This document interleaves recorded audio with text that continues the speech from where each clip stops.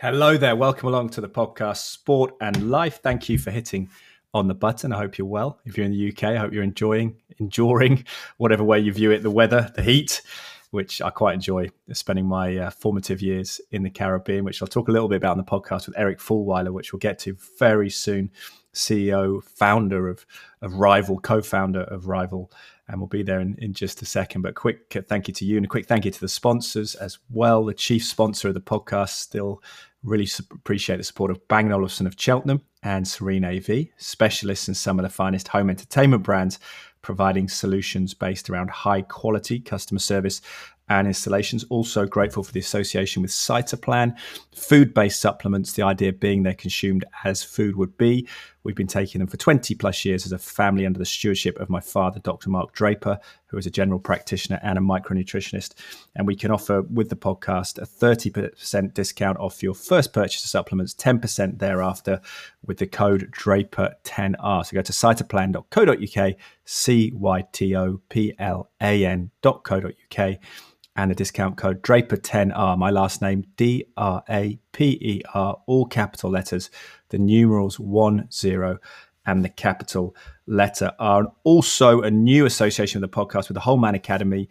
Founder Anthony Asprey has been on the podcast helping gentlemen live better, and he will actually consult with women as well, particularly if you're worried about a man in your life. But he is offering a free mentoring session. So we're intent on helping you to enjoy life, and teamed up with the Whole Man Academy and arranged for some lucky listeners to get a 100% free mentoring session with Anthony. By the end of the session, you'll be much clearer on how to tackle any issues or challenges you're going through, especially if you ever feel stuck or not exactly where you want to be in life. I kind of feel like that all the time.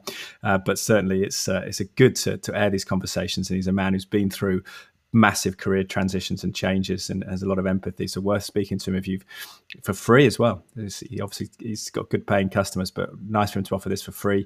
There are only 5 sessions to give away with the podcast each month. Act fast, schedule your complimentary session right now. Use the link in our show notes. So appreciate Anthony for that offer as well. Right onto the podcast. Eric Fulwiler, who I first met when I believe he was CEO at VaynerMedia, Gary Vaynerchuk's London office, Gary V online, who a lot of my friends have listened to as an inspirational character. And Eric, then our relationship has continued over the last few years. He worked at 11FS, I believe, head of marketing there, and now started his own company, Rival, which he can tell us all about so I don't butcher it. But here he is, the one and only Eric Fulwiler. Eric Fulwiler, welcome to the podcast, Sport and Life. How are you? I'm good, man. And thank you for pronouncing my name correctly. A lot of people can't, even some people that I worked for many, many years. So respect. What do they say? They call it Fulwiler, do they? The German way. Well, yeah. If I'm ever in Germany or Switzerland or anywhere and talking to any German speakers, it's always Fulwiler. And that's actually originally where it came from. Yeah. And then other people I get a lot of full wheeler. I get a lot of kind of just like mumbling over the end of it. Yeah. So all good.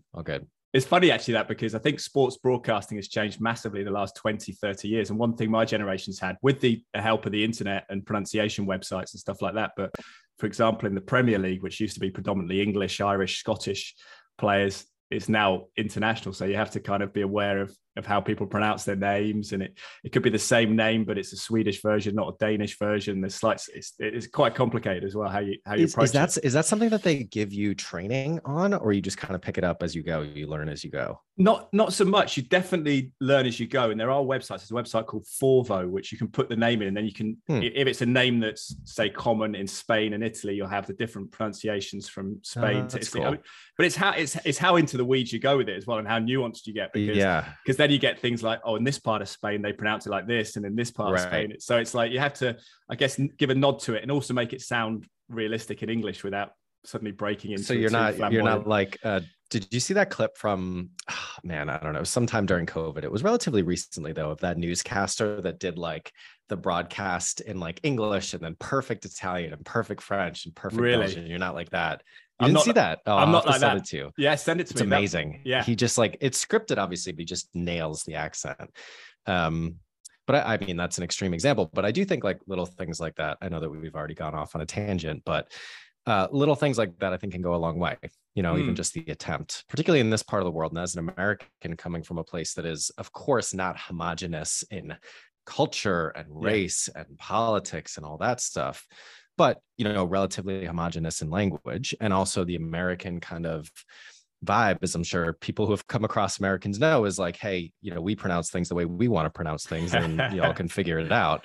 But over here in this part of the world, I think little things like that, just making the attempt to get somebody's name right, et cetera, actually goes a long way. Yeah, and I think there's a sense that in other languages you have to be a bit more precise. Whereas in English, I think the Americans and British, we benefit from the fact that words are pronounced about 5 different ways, and we kind of understand what you're getting at. I think about that so often, like just how lucky I am to have been born in the country that I was. It's such an advantage in business and life to be a native English speaker. Like it just is, with the way that the world is structured right now. So I really try to not take that for granted, try to remind my kids not to take that for granted. And, we're a little bit different than most Americans. First of all, we live overseas, but second of all, we speak multiple languages as well. Really? But I think it's I think about that all the time, just how much of our lives are actually dictated by things that we don't control, like where you were born and who you were born to. And that goes in so many different directions, but language is definitely a big part of it. Yeah, I think that's a big thing in politics as well, when you think about it. And I'm not really partisan in any particular direction, but I do always think that as much as I think we should aspire to be better and everyone has an opportunity, I think where you start, like you say, the fortune of the ingredients you have, we don't start at the same place in the running race. What languages do you speak then? So we speak Italian at home. Oh, wow. My wife and I are both from Boston. My family is, American, like 5th generation, whatever, but American. My wife's father is American, Boston Irish, but her mom is Israeli. So she actually can speak a little bit and understands all of Hebrew. And we still have a lot of family in Israel. Her grandmother actually just died. She was one of the survivors of the Holocaust. Oh, wow. And went and kind of set up this kibbutz in Israel in the 1940s. Crazy. She just passed away. So yeah, Italian, a little bit of Hebrew when we have family come through. And then for me, I can get along in French, in Spanish. I've just kind of always been interested in languages. And I think that's part of why I live overseas, actually, is growing up in Boston with my parents kind of from Boston. I was always fascinated by just how much of the world there is to see, but also you come across these people where you ask them where they're from, and it's like a story. They're like, well, I was born here, my parents are from here, and then I moved there. Whereas for me, it was like, yeah, I'm from Boston. Yeah. That's it. I can tell you the town, but that's all that I got. And so I really wanted to just see more of the world and have my kids grow up with a bit of a story to where they're from. That's brilliant. Yeah, I traveled a lot as a kid, actually. I moved all over the UK. I lived in the Caribbean for a little bit on a tiny island in the Turks and Caicos Islands. My dad was a doctor out there. Amazing. And I lived in the States, did my master's in journalism and had that perspective as well. So I think it's tough at times when you're younger and you move around because you have to be the new kid at school. But I think when you come to sort of matters of people talk about diversity and acceptance and equality, I think if you've been an outsider as a kid, I think it's intuitive. And I think all the complexities that adults and grown-ups try and talk about, I think actually fades away, because when you've been in that experience, you realize everyone's the same. And, if you're a white kid in a black class, for example, like I was predominantly, it was never something you even thought about. So I think now it does help you, because you realize first and foremost, the more you travel, the more you speak to people, and you can speak to people in their own language, which is amazing. You understand that they're very similar human beings at base level. Yeah. And I just think that perspective is everything. There's no reality without the lens through which you perceive it. And the broader and deeper your perspective, I think the more nuanced and the more, the more you can control how you relate to situations around you. I don't know that we ever talked about this, but actually my first job at a university was in the Caribbean. Really? You know that? No, I didn't. Where was that? Yeah. So I was based in New York. But I thought I was going to go into public sector, nonprofit, maybe government, State Department. And so I graduated. I spent some time in Southern Africa. Yeah. And I was supposed to go work for the Clinton Foundation HIV/AIDS initiative in Mozambique. Whoa. And amazing. at the last minute, they transferred me to the Caribbean, had me based in New York, but I was in the Bahamas, in Jamaica, Dominican Republic, Trinidad and Tobago. I don't think we worked in the Turks and Caicos, but it was all kind of working with the ministries of health on HIV/AIDS care, outreach, et cetera. in that part of the world. Well, it's amazing. It was just, and I think we'll talk about it a bit because you've stayed in London with your new company and you love the weather here. But I think for me, I've struggled because you spent the formative, I suppose I was there from about 3 to 7 and a bit, I think. And I remember we go to school and it was an amazing school, actually. We were ahead of where our classmates when we came back to the UK, even though it was in this sort of like wooden hut on top of a hill. It was fantastic, but it was an island, Grand Turk, 7 miles long, 1 mile wide. And you get out of school and we literally had a house on the beach and you'd run down and you'd spend 3 hours in the sea every night. And it was phenomenal. And I think in the UK between November and February, when it's grey and drizzly and you're kind of struggling for sunlight, it does wear on me a bit. So that might be partly genetic as well. I don't know how people approach it. But do you think the communication of speaking different languages has helped you and traveling, has that helped you with people in business, do you think? And your, I guess, but both the people you're working with, other companies, but the people who work for you, your employees? I think so. There are the infrequent circumstances where actually speaking the language comes in handy. I remember one time we were pitching a client in Italy, or actually have a client now who's Italian. And so sometimes we'll drop into Italian. And that, I think, particularly as an American, or particularly for people that work in the UK and America that are kind of used to having to default to English, I think a little bit of that goes a long way. And I think more broadly, and you can always argue nature, nurture, symptom, cause, is the fact that I'm so fascinated with languages because I'm interested in relating to people in a different way, or do I relate to people in different ways because I speak languages? Probably a little bit of both. But yeah, I definitely think that it does. And I think that it's just, I guess in my head, I'm trying to figure out which one it actually is. I think it probably comes from, and this is maybe leveling things up to a broader theme I'm sure we'll talk about in this conversation, is my background now. So I did the nonprofit thing. Actually, I studied music in university. I was going to be a professional jazz musician. Oh, awesome. And then realized I did not want to try to... Not the jazz flute. I did not want to try to have a career. Well, I've actually played a little bit of flute because my main instrument was tenor sax.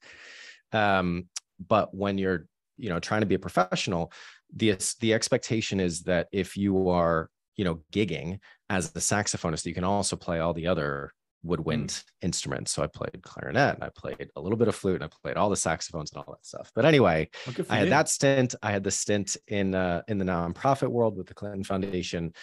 And then I kind of got into business and marketing. But my thing is, and still is, I actually think that I'm in the business of, and what fascinates me and what I love about what I do is the people side of it. Yeah.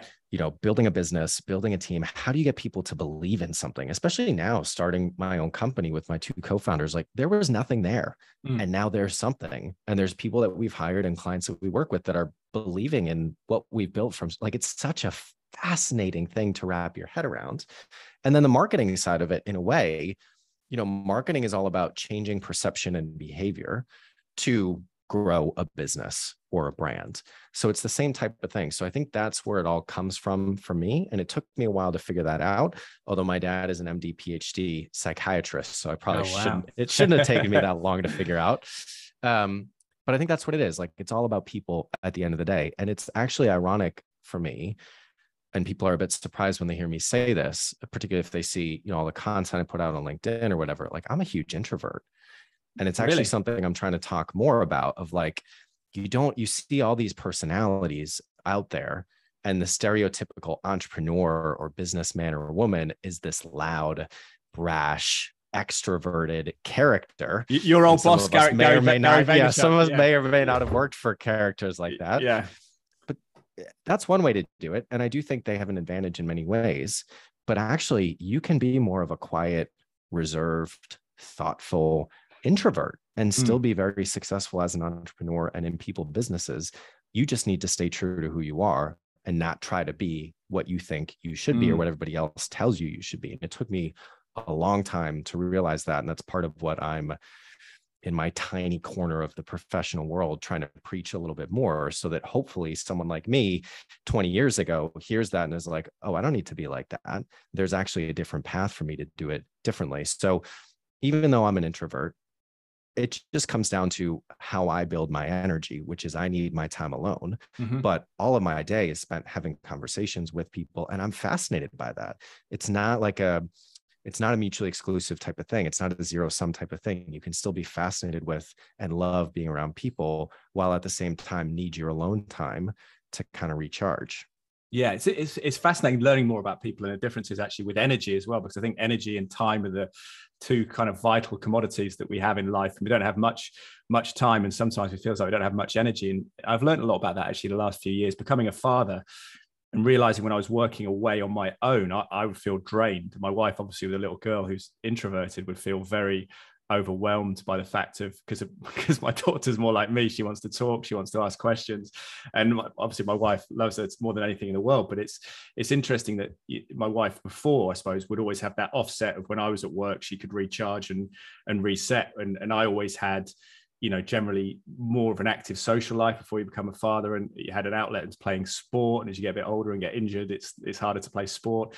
And it's realizing that, oh, I need to go and see people and recharge, and she needs to have time off to recharge. And it's I guess understanding that is quite important. And I think often introverted people probably realize that more. But how difficult is the day for you then, particularly when you're leading a team? Do you have to make speeches in front of a group of people? Is that challenging? Is it draining? How do you manage your energy?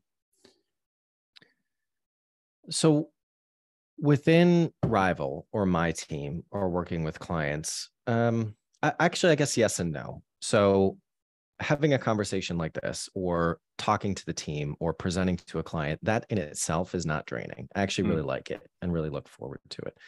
Overall, and I'm kind of very structured. To your point, all we have is time and energy. I'm kind of fascinated and relentless, maybe to a fault, with trying to squeeze every minute of productivity out of every day. And so my days are like very scheduled. Like I have learned when I'm most productive and what the type of schedule is that I need to be most productive overall.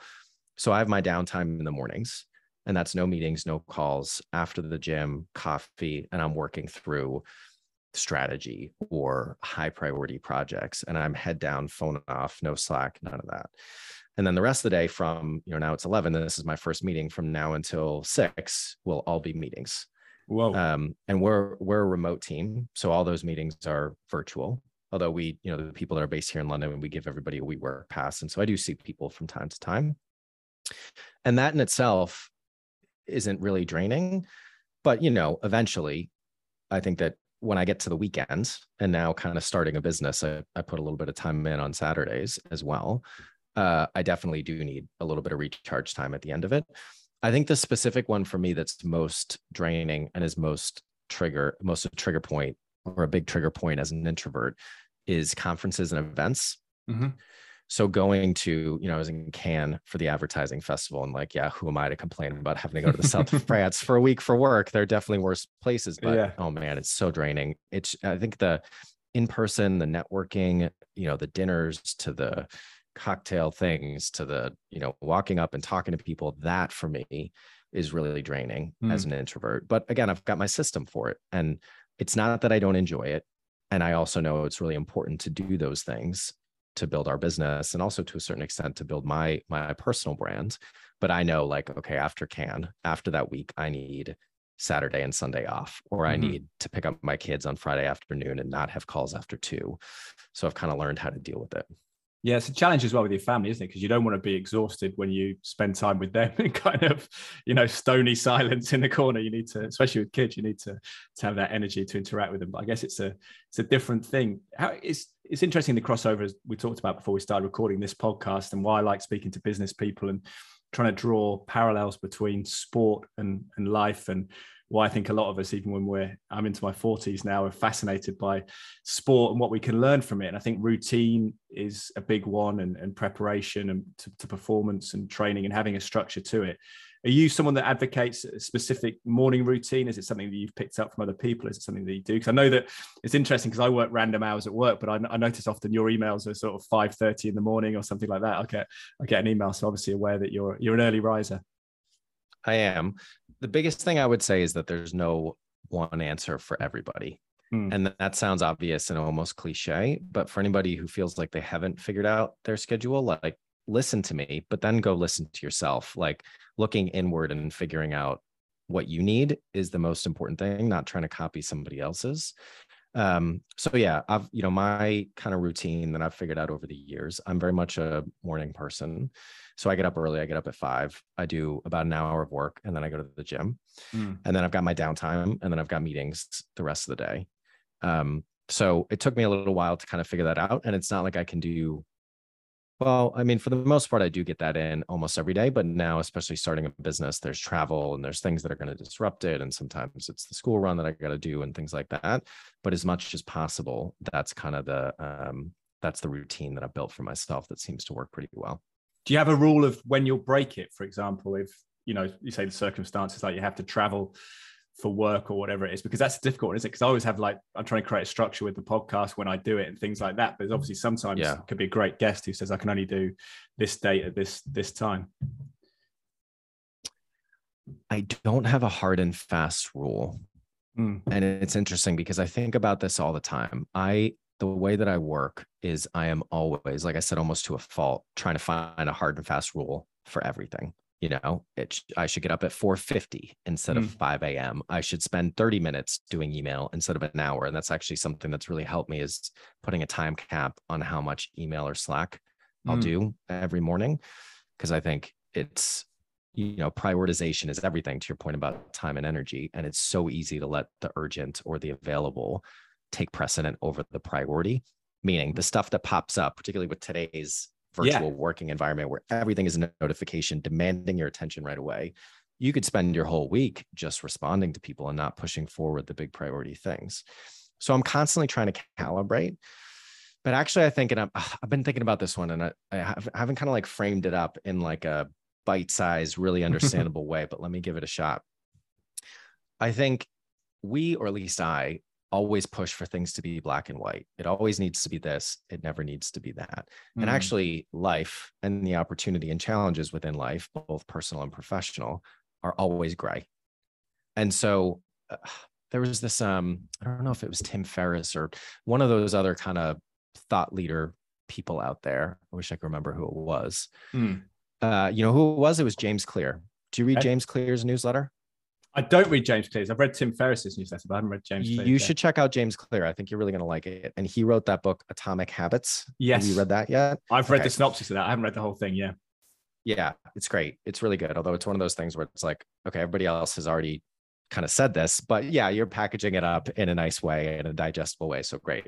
Anyway, James Clear. So he sends a newsletter every week where it's 3 things, and they're just little tiny snippets, but they're mind worms.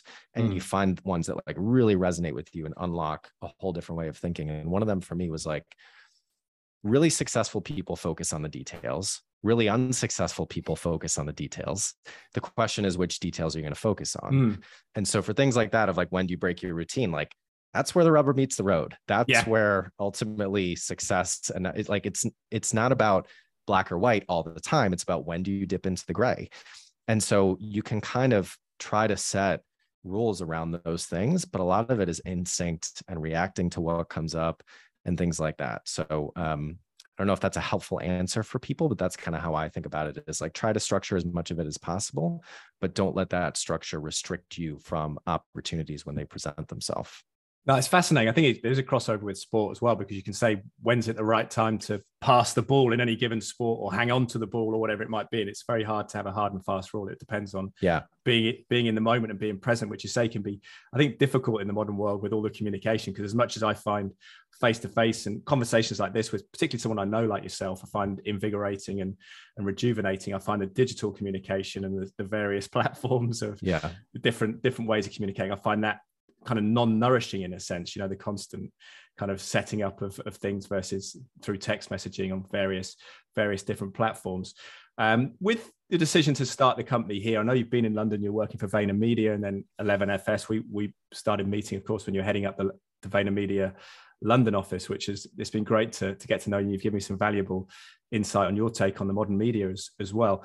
But your choice to stay in London, I think, is an interesting one. And especially because a lot of us Brits have a lot of negativity around the UK, particularly at the moment. What was your reason for staying? You must like London life.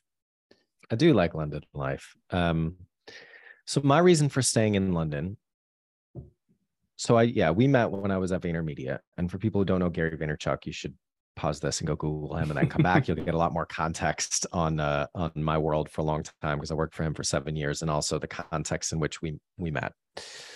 And so that was 4 years. That's what moved me to London. And with Gary, I had done 10 years in advertising agencies at that point. I was like, okay, I think I'm done with that chapter. Time to do something different. And I love Gary, and, left on good terms and all that stuff. And we explored a couple other opportunities for me to stay within his world, because he has VaynerMedia, and then he has a lot of other stuff, including a lot in sport that he's doing these days. Did you see that he bought a pickleball team, by the way? A pickleball team? A pickleball. No, I didn't know. So he's got this, sorry to go off on another tangent. Yeah, go for it. He, for a long time, so for people that didn't Google him, the quick thing you need to know to make this story relevant is Gary Vaynerchuk is a investor, entrepreneur, personality in the US. And he's built a lot of very successful businesses. But his dream since he was a boy was to buy the New York Jets, the American football team. Yeah. And so everything that he's done has been one big professional chess game to accumulate the money, and also the relationships and experience needed to have a shot at buying an American football team. And so he's always been very close to not just football, but kind of the sport industry in general. And now one of the businesses that actually his brother runs is kind of a talent agency, sports agency business for NFL players. And they've expanded. Vayner Sport, I think is that one. I think it's just called that. And now I think they've done some basketball. I know they've done some UFC. So they've expanded outside of American football. But when I worked with him, he was looking at buying like a minor league American baseball team. So he's always dabbled. And then he always had this perspective, particularly when it came to esports, when people would bring up this conversation and be like, I think it's ridiculous that people will watch other people play a video game. And he would be like, and I totally agree. Why is that more ridiculous than people watching grown men and women kick a ball around a field? Yeah. It's not. It's just that we've accepted it. Yeah. And in our moment in time, there are sports that are accepted as being mainstream, the big leagues, et cetera, like football, American football, basketball, baseball, cricket, what have you. But that's not always the case. Sports, like businesses, they rise and fall over time. Yeah. And so 100 years ago in America, it was horse racing and boxing. Yeah. And now it is football and basketball, and baseball is even on the decline. So there's this constant kind of changing landscape of sport. And he believes that pickleball has a shot to become a much bigger sport than it is. What is pickleball? What happens in pickleball? It's kind of like tennis, but with teams and like bigger rackets and balls. You just have to go Google it. So it's not with you don't hit pickles though. It's actually, I don't think there's anything actually pickle related about it, unfortunately. Maybe they eat it in the stands and all that. I thought it'd be like the Coney Island hot dog competition or whatever they eat the hot dogs. That's an interesting sport. Could be. But, yeah. So he bought a pickleball team. So you should look that up. Yeah. But anyway, there's lots of Gary's world, but it all is in New York. Like that's where his center of the universe is. So I didn't want to go back to New York. And from a family perspective, we really liked life in London. We like being expats. As an American, it's a good kind of midway between American culture and European culture. Obviously the language, the kind of professional culture is somewhere in between Europe and the US. And there's probably a good balance to that. And also working in international businesses, it's a great place to be. And we just liked it here. So I've decided to stay. Oh, brilliant. Well, that's good to hear. What does Rival, how do you define what Rival does? Is it We Are Rival, or is it just called Rival as well? Because the business is called Rival, but it's registered as, and for URLs and social branding, it's We Are Rival, but we just call it Rival. So Rival is a marketing consultancy that works with challenger brands, so businesses that are looking to disrupt a category, to help them develop the strategies and capabilities that they need to grow faster. So we do a lot of work with startups and scale-ups, but also bigger established businesses that are looking to launch something new or go through some type of transformation. We often get brought in at inflection points within the business. So it could be a new round of funding, a new market that a company wants to go into, a new product that they want to launch, something like that. So typically what we do is help with brand development, go-to-market planning. So like actually building the marketing strategy, and then capability building in the marketing function: training, organizational design, agency selection, things like that. So that's what we're up to. And do you have to believe in the products? I'm interested in that as well, in a sense that say I only have 40 minutes on this call, which is weird because there's only two of us on the call, but it's strange. We'll carry on and see what happens. Hopefully we can tweak that on the call. But with the products, I'm always interested because as a sort of non-consumer myself, I guess I'm, as I got older as well, increasingly minimalist. How do you view the products and the companies you work for? Do you have to sort of believe in what they're doing and see the value to the audience? Yeah, definitely. And a lot of it comes down to the people as well. So one of the things that I'm really passionate about is, I think when it comes to choosing a consultant or an agency or an external partner, the same rigor and focus should be put on culture fit as if you were hiring somebody into your own team. Because in my experience, the best work, and certainly the most enjoyable work, comes from when there's a really strong culture fit between the clients and the agency or the consultancy. So that's a lot of what we do. And then the product as well, needs to be something that we're passionate about, that we think actually has a chance at disrupting the industry. So we put a lot of time into kind of picking the right clients for us and the type of work we want to do and the type of culture that we want to have. Well, something you've talked about a lot, I know, is quality versus quantity in the mix there, because, for example, with the podcast, I started this very rough and ready on my phone, whereas my wife now is trying to come on board as a graphic designer, and she's doing sort of logos and saying, oh, actually, even though you're the one that's trained in radio editing, I'll do some of the editing because you whack it up. And there's a sense of, for me, it was like I had to get the podcast done. I had to get it out. And I've sort of had that attitude throughout my career, but she's very much from a different background of considering things and putting together things in a nice way. How do you see that balance? Because particularly in the digital space, I know in your marketing, you said that it's a lot about volume and not about necessarily ruminating too much on a campaign. Yeah. So first of all, I have a great post-production agency. If you need some help on the podcast, they're fast and easy to work with and really good at what they do. That could be good. So let me know if you want that intro. Yeah. I think, again, to what I was saying about time and structure, I think the answer is going to come from what works best for you and who you are. Because, for example, when it comes to quantity and quality, so to oversimplify, the debate would be, is doing more that's less good better than doing less that's more good, right? I'm of course, quality matters, but I think we overthink things to the 10th degree. And our perception of what good looks like is not always the market's perception of what good looks like, whether that's a customer or just your audience on LinkedIn or whoever's listening to your podcast. We're a bit biased. So I push the quantity side, but I have two co-founders. One of them is probably right in the middle, and the other one is definitely quality over quantity. And Dubose, if you're listening, I love you for it. But we have a really good balance. And so that means, like, they sometimes hold me back in a good way of like, hey, we shouldn't rush to get, like, we almost did a Web3 podcast. I still think we should do a Web3 podcast, but I listened to them and I listened to some people around the business who are like, let's wait until we have some work and credibility in this space before we put ourselves out there. So focus a little bit more on quality. So I think it really comes down to who you are. Are you more comfortable and lean more towards, I want to do more and I'm okay if it's not perfect, or are you the other end of the spectrum? But the way that I think about it and how I've framed it up for people in the past that I've heard has been helpful is get it to 80% and ship it out there, whatever it is. Like that 80% line for me, it's not that it should be crap or it's crap. Don't put that out there. Yeah. But sometimes it can take the same amount of time and effort to get something from 80% to 100%, or your biased perception of what 100% is.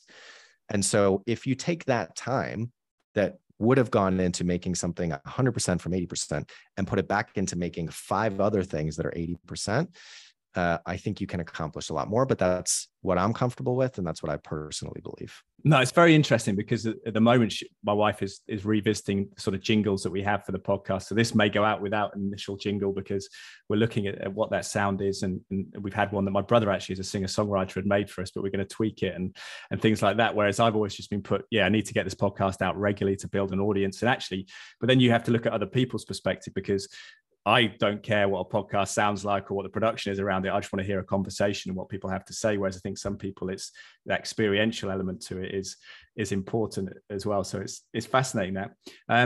What about sport and where that fits in Boston? Have you learned anything from Bill Belichick at the Patriots in terms of leadership? Have you read about him? Because he wasn't even a high-level football player, was he? I think, and he's done wonders. Six-time Super Bowl champion head coach. Yeah, I mean, he's a coach through and through. So I will say, growing up in Boston, the Patriots were terrible in the 90s. And so I have very much enjoyed, the last 10, 15 years. Yeah, I mean, it's hard to be from Boston and not be a sports fan. It's kind of in the water over there. So I am Patriots, Celtics, Red Sox, probably in that order. But yeah, sport, and then more personally, fitness has always played a big role in my life. So even now, it's like, I watched most of the Patriots games. We've got the NFL Game Pass. I try to go to one of the games every year that they do here in London, which is a fascinating experience. So yeah, that's also a big part of my life.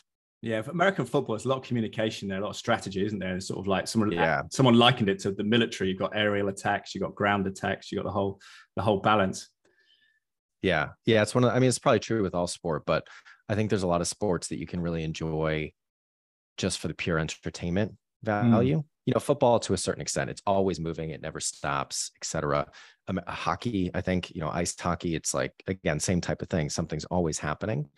But football, like, I totally get why people think it's boring. There's so much, time when nothing's happening, etc.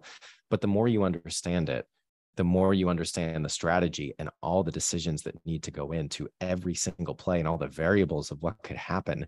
It's fascinating. It's like 1,000 chess games happening concurrently for 2 hours. So once you learn it, once you get into it, I think it's that much more enjoyable. And then, of course, there's the fantasy football side of it, which is huge in the US. I know your version of fantasy football is big over here, but we have our expat fantasy football league called Improper Football. It is now going on its 5th year. Oh, wow. So and how are you getting on in that? Fun too. You doing okay in that? I won the first season. Yeah. And I've kind of been middle of the pack since then. It's a fascinating sport, and we'll talk about it in a second. But we'll take a pause because I think this meeting is going to cut off in a second, and I'll if that's okay, I'll send you another link. But I'm fascinated by the way that NFL approached it, because it's very much a less is more approach. Like we said, 16 regular season games is it, and then you get the playoffs. Whereas a lot of other sports are constantly expanding. Soccer is the UEFA, the European governing body, is constantly introducing new tournaments, new games. Cricket has new formats. Whereas I think, NFL is like, this is it. You've got these appointments of you, every Sunday or most Sundays for a few weeks a year, which kind of makes it special. Yeah. I mean, they're a juggernaut. Like, the business of the NFL is just, it's a monster, what they've created, the value they've created, the amount of money that goes into it. So yeah, fascinating sport to watch, and also business to study as well. Absolutely. Let me send you another link and we'll resume this conversation momentarily. Thank you, Eric. Just in a second. And we're back. Zoom have just changed their free policies, I've just seen. So you only get 40 minutes now on a one-to-one. So apologies for that, Eric. Didn't know that. Yeah, I'll continue. They're going to get us eventually, aren't they? You have to pay for it eventually.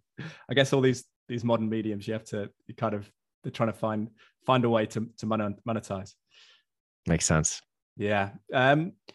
Digital marketing. I was interested in that because obviously Gary Vaynerchuk's massive about that. How do you see that, and how do you see that evolving as people's digital kind of use changes? And do you think people are going to ration their digital use, social media use, or do you think it's kind of a future thing? We're going to be glued to our smartphones indefinitely. It's interesting. I think there's probably a few answers and a lot of nuance to exploring that question. I think the first thing I would say is there's always macro trends and micro trends. And I think right now we're in a bit of a micro trend of, more privacy, more restrictions on social media, hopefully more regulation as well. And I think that's a good thing, because I think there have been so many second-degree consequences and negative externalities of social and Web 2.0 that we didn't foresee and didn't get ahead of. So I do think that there's a bit of a pushback now, at least in, everybody has their own kind of communities and worlds that they live in, but at least in mine. And I think that that's a good thing. I think the macro trend of digital, and then there's the whole conversation of Web3 and the metaverse, I think that only goes in one direction. And ultimately that comes from, and all change and innovation comes from the ability to deliver more, better, cheaper value faster. Like that's it. That's kind of the relentless engine that drives all professional growth and these trends. And so digital just has the ability to do that more than the offline world does. And there will be counter trends and people still wanting to write handwritten notes and buy physical books and all that stuff, which I'm certainly not against. And actually, ironically, as it becomes more and more rare, it becomes more and more valuable to do things like that. But I think in general, that's kind of what drives everything, is like people want what they want and they want it now and they want it for cheaper. And that will always be the case. Yeah, it was interesting. I went to a talk with a male supermodel, David Gandy, and he was talking how Dolce & Gabbana, I guess one of his employers, still has the massive billboard in Times Square in New York, and how they value that. But I know Gary Vaynerchuk has said people are looking at their phones, they're not looking up at billboards. So it's that, it's that argument. But I suppose eyeballs are eyeballs, aren't they? Yeah. And and you know, this gets into more of kind of the marketing speak, but there is awareness, which is how many people see something. And there's equity, which is the perception of how they see it. So Dolce & Gabbana having a billboard in Times Square, when people see that, they're like, oh shit, you know, Dolce & Gabbana, which of course they think of already, but particularly for a luxury brand, you need to show up in ways and in places that people think are prestigious and expensive. And so I, you know, having worked with a lot of luxury brands, particularly in the earlier days of social media advertising, and a lot of them are there now, but in the early days, it was like, we don't want to show up on Facebook. We're a luxury brand. It needs to be billboards. It needs to be print magazines. It needs to be airports or whatever. And I do think that's changing as the perception of the media changes, but also as these businesses change and the people within them change. One of the things I'm fascinated by is there's, you know, the change of culture and technology and media. Then there's also the changing of the people who make the decisions and spend the budgets. And that's changing as well. Like the CMO of 2030 is going to look very different than the CMO of 2010. And they're going to have different worldviews and perspectives on how they want to do things. So I think in general, when it comes to marketing, even though, you know, we're 20 years into digital marketing at this point, it's still very early in many ways, because there's a lot of the industry that doesn't value it in the same way or doesn't understand how to use it to the fullest extent. So there's still a ton of opportunity there. And the changing cultures is interesting, how people evolve something. And I've spoken to you about our venture Attic Box Audio, which people can look at atticboxaudio.co.uk, the life story idea. It's something that I've been uncomfortable with, which is silly, because actually it's at the forefront of that idea is me having conversations with people and building upon a career of doing that. I've never been hugely comfortable with self-promotion and sort of self-aggrandizement, which it seems contrary to the popular culture at the moment. I think it was something that, you know, it was self-praise is no praise, wasn't it, when we were growing up, I think, to a certain extent. Maybe it wasn't so much in the States, maybe that was in the UK. How do you handle that dynamic? Less so in the States. Yeah. But you talked about growing your own personal brand. How do you evolve that? Is it, again, doing it in your own image rather than trying to be something you're not? Totally. I mean, that's always the answer, right? That's always the answer to happiness. It's always the answer to long-term success, not always short-term success, but long-term success for sure. And I think it's the hardest thing. You know, I talked a lot about perspective in the beginning. I think everything comes down to, or the two keys to life, if I want to go that high level and heady, perspective and self-awareness. That's it. You know, there's more things, of course, but that's 80% of it. Like those are the main ingredients in, you know, in what we're all doing here, because perspective gives you gratitude on what you have and understanding of the world around you. And self-awareness gives you confidence to mold the world and your surroundings in a way that's going to make you happier, more productive, more fulfilled. And so I think about that a lot and try to, and the other thing about both of those concepts is, I think, anecdotally, and when I say them, I think most people perceive those things as something that's fixed. Maybe self-awareness a little bit less, but I think they're, you know, much like anything, they're skills that can be developed, and it depends on how focused and how hard you work on them. And so, yeah, I think so much comes down to trying to better understand the world around you, and at the same time try to better understand yourself. And how, in terms of the self-awareness, how important is it to not be too defeatist with that? Because clearly we have role models, we get inspiration. When we reflect upon ourselves, there may be things that rough edges we can shine. Do you think it's a case of acknowledging what, again, are non-negotiables you can't change, and things that you can improve on to become, I guess, a more rounded leader at Rival, or a better husband, better father, whatever it might be? Yeah, totally. I mean, there's that saying of, accept the things you can't change, and whatever it comes from. I think it comes from Alcoholics Anonymous, actually, which is a fascinating, if you haven't read the Alcoholics Anonymous book or aren't familiar with kind of the program, there's a huge religious component to it that is not for me. But in terms of philosophy and ideas that have been able to change human behavior and even change addiction in humans, which is something that's so hard to, like, it's a really fascinating thing to look into, even if you don't feel like you need that type of help, just as kind of like a curiosity, professional curiosity thing. I would definitely look into it. I totally forgot what the question was. Can you remind me? It's a good, I was just talking about the self-improvement versus in balance with accepting yourself. Right. You were talking about accepting what you are, but also I think you want to be a better communicator, you want to be a better leader, you want to be a better marketer, father, husband, whatever. And again, to the black and white gray thing, like, it's both. The answer is there is no answer. Yeah. It's kind of that type of thing, which is kind of... The Boston Celtics next season, they're going to want to improve, aren't they? After losing to Golden State Warriors, but they're not going to throw everything out. They're going to have to go within the parameters of who they are. Yeah. So the way that I think about it, and the way that, and I won't say works for me, because, if it works 60% of the time, then that's great. And there's plenty of times when I feel like it doesn't work and I don't know what I'm doing. And like, what am I actually doing here? There's so much of that doesn't get talked about. I think you need to be happy with what you have while equally wanting something more. And depending on who you are, one of those is probably going to naturally over-index. For me, it's wanting something more. And so I actually need to work a lot harder on being happy with what I have and trying to find that balance. But I think it's both of those things together. And to what I was saying before, it comes down to how and when you deploy them. I think of it as gears. When I'm in work mode, when I'm sitting here working on building Rival, I am hungry for something new. When I'm sitting at home with my kids and my wife, I'm so happy with what I have. And then sometimes it's the opposite. Sometimes with Rival and with work, it's time to be happy with what you have. And sometimes at home, it's like, no, actually, I think that we should go change this. And so actually it comes down to the ability to do both those things, but more importantly, know when you should do either.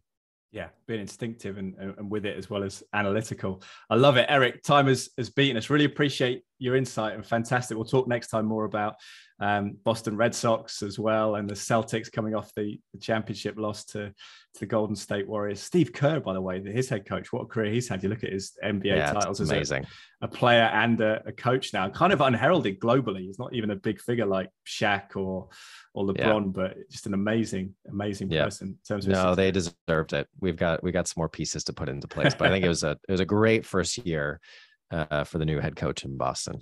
So, well, good stuff. Well, let us know where do we follow you? Where's the best place to go?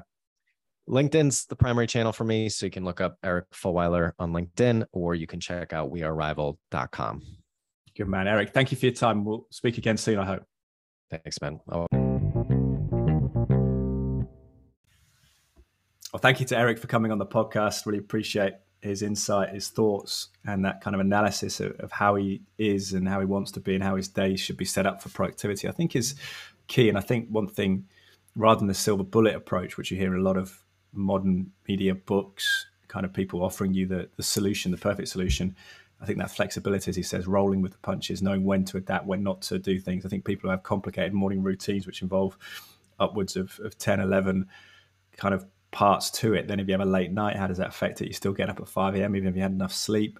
What happens if your children, if you're a father or a mother, if they wake up in the middle of the night, they need you to do something at 6 a.m. when you're in the middle of meditation or scheduling your day, whatever it might be. So I appreciate his approach there. And good insight. He's a very successful gentleman and a linguist as well. I didn't realize he spoke so many languages. So that's impressive, and certainly maybe added to his ability to communicate. He's certainly fantastic at that. So I appreciate Eric's time. Let me know if you enjoyed the podcast. Please rate it on whatever platform you're listening to it on. I would appreciate that. Any constructive criticism and the feedback, always appreciated too. We'll try and act upon it if I can.